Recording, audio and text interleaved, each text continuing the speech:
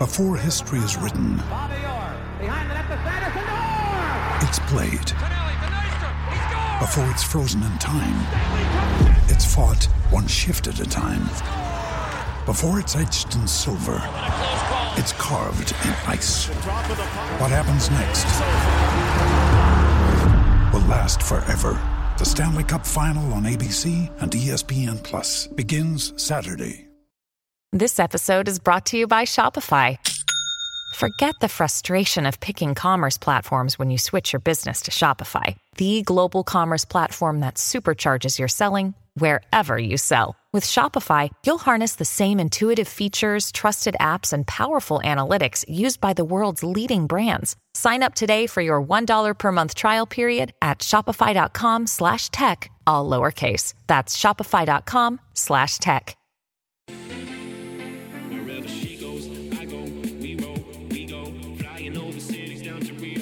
Good morning, Izzy Kempe for breakfast, SCNZ, just after 6 o'clock. It's Tuesday, 14th of March. I've made my way back south, back to the promised land, back to where the Black Caps got it done yesterday afternoon. What a result for our Black Caps in the final over, in the final ball, getting the result against Sri Lanka. We'll be talking about that throughout the show, no doubt, but it was a big day yesterday, and a big good morning to you, Mr. Tony Kemp. How you doing, Kempy? Morning, brother, yeah. Mate, you get around, Selwyn too good, travelling all over the Mutu, and one day you're here, the next minute you're down there in Otatahi, talking about that cricket win. Seriously, how much would the TAB have on it if you were to choose it to be won in the last ball again? You know what I mean? What about that as a multi? Last ball win. And the way that the Black Caps did it yesterday, that's a hard watch. Watching them go to that all the way to the end, the swing and a miss and a chase down, I guess, of the wicket from Kane Williamson down one end. And, oh, yeah, man. Such a, I guess, a good win for the Black Caps. They dug in. It didn't even look like it was going to get off, did it, till it kicked off at 3:30. And then to chase that run rate down and get it done on the last ball again. Well done, boys. Mate, they put everyone back in their place, just like that. Yeah, it was a wonderful result, Kempe. It was such a good result for New Zealand cricket and their confidence. Obviously, evening up the ledger against the English for a drawn series, and now they head to the Basin Reserve to hopefully win a series. They can't lose it, but they're hoping to win this series. Yep, before we touch on that even more, I just want to talk about my day. You brought up Selwyn too good. Well, yesterday I was lucky enough to head to Selwyn College. I was doing some work around the schools, around the colleges, and last year I did that Voices of Hope mental health campaign, and they asked me if I was able to cruise around to a couple of schools and do some mental health chats. So yesterday I started at Whangaparoa College, and then we went to Mount Albert Grammar, and then we finished off at Selwyn College. And man, it was such a good day. Such a good day. Just being able to give back, talk about my journey, about my story, and what I've been going through lately with my mental health. And man, it's amazing the impact you can have on these young kids. Like, that's where it all starts, Kempy. The young kids, that they go through so much more probably that we went through because of the influence of social media these days is so prevalent in the community and everyone, and social media bullying is one of the leading causes to mental health issues in schools. So it was great to get out there and share my story, be vulnerable, show some vulnerabilities, and some great questions coming from the kids, and just a little bit of giving back to the community. So I'll be doing more on Wednesday, and down here in Christchurch I'm heading to Rangiora College, Christchurch Boys High, and another college for another 3 schools. And then hopefully I'm going to make it back to my hometown, Hawke's Bay, head back and catch up with a couple of schools there. So it was a very productive day. Long day, Kempy.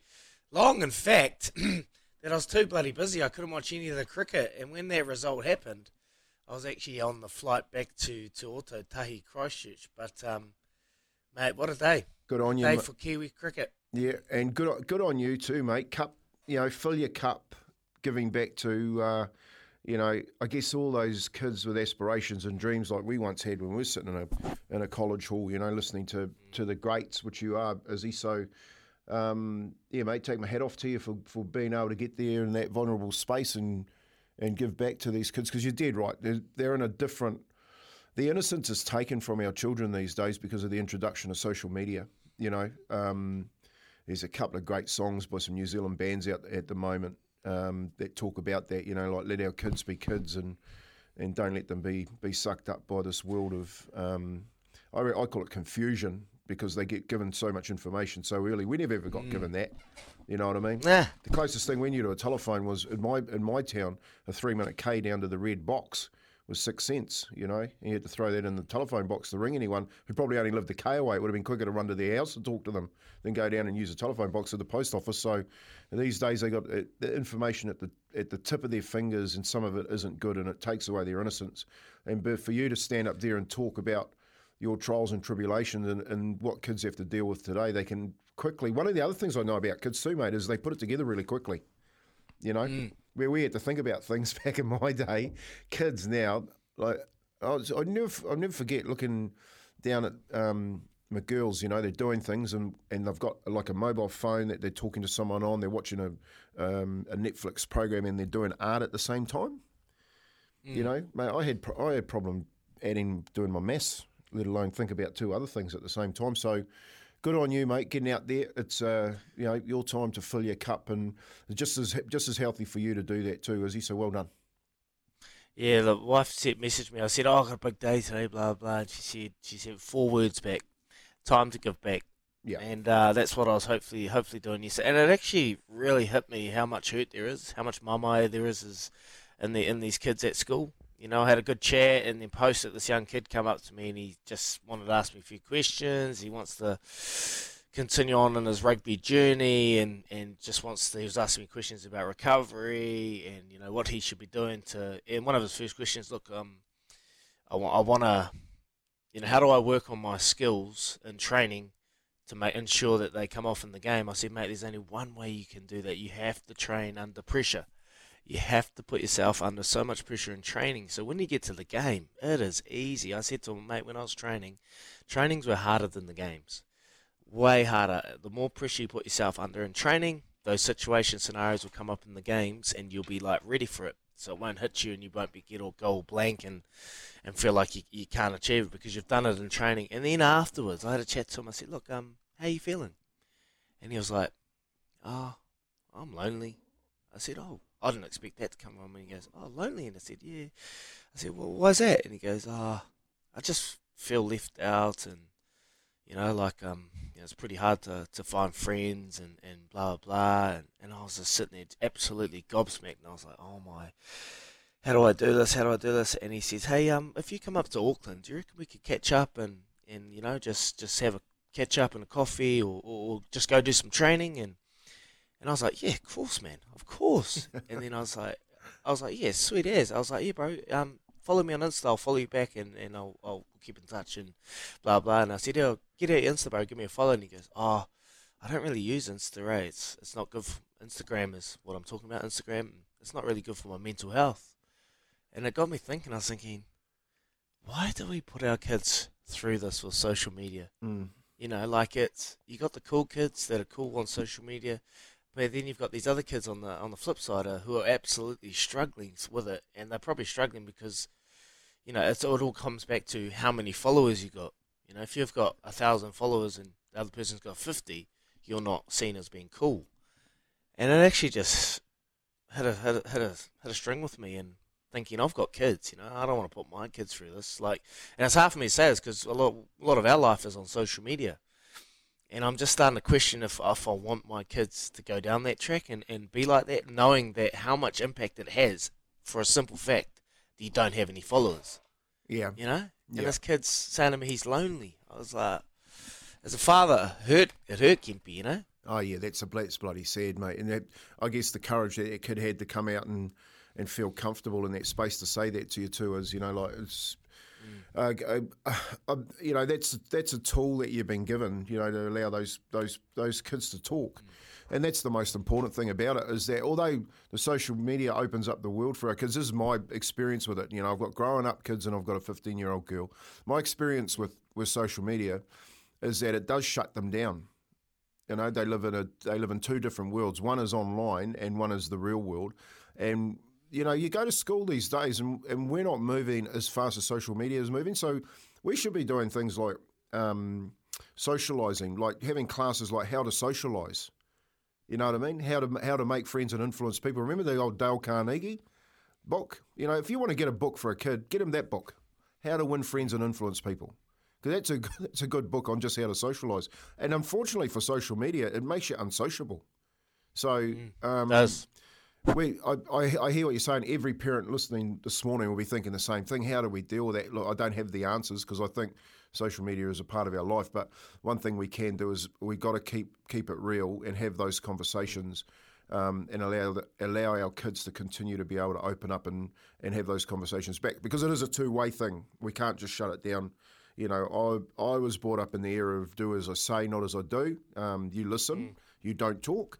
And then it's changed now to, I think, so much so that actually they're telling us to listen and we don't talk, So we've got to find a balance. And I guess you with your kids at their age, that's where the balance is coming in through your generation and your children's generation. So one of the good things is you're out there talking. Mate, I know this for a fact. It's going to affect many, many lives, and just keep doing it. Like Daisy said to you when she sent you that text, it's your time to give back. So well done, brother. Yeah, cheers, brother. It was a good day, and if you're out there and you're listening, mum and dads, just please be present if you can as much as possible. It's something I'm trying to come to grips with as well. When the kids are there, put the phone down, listen, play, and be there for your young ones, because they grow up real quick and they'll be like me and they'll leave home and be too cool until they grow up and become mature. We're still trying to find that maturity. Anyway, 8833 0800 150 811 on the Kennards Hire phone line. We have another pair of the all-new ZG23 Ranger golf shoes from Adidas. Get in touch with us. 8833 0800 150 811 and let us know what is the biggest sporting lie. There's plenty of friends out there that have lied through their teeth that you've ever heard or ever told. One amateur player over an Aussie shot back-to-back 59s, which almost sounds too unlikely to believe. So we want to know if you've heard such a tale, which you're almost certain is a lie. We've all got those friends that'll come back and say, mate, I caught an absolute mammoth fish. It was about a 40-pounder. Camera was away, my phone was flat, but I had to put it back. We've all got those friends. Come on, come through and let us know. The one that hits me, the one that I see that is the funniest or the most incredible lie will win those ZG23 golf shoes. They are lightweight and they have zero compromise. How good. Let us know, 8833 0800 150. Kempy, I can see you. Telling a few fibs in your time. Oh, just ask me. Nah, mate, never. That's probably the biggest one. I think it's a competitive nature of especially males, is that they've always got to have one better.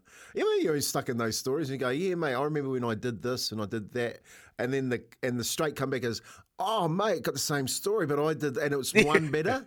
It's always one better. Who's that?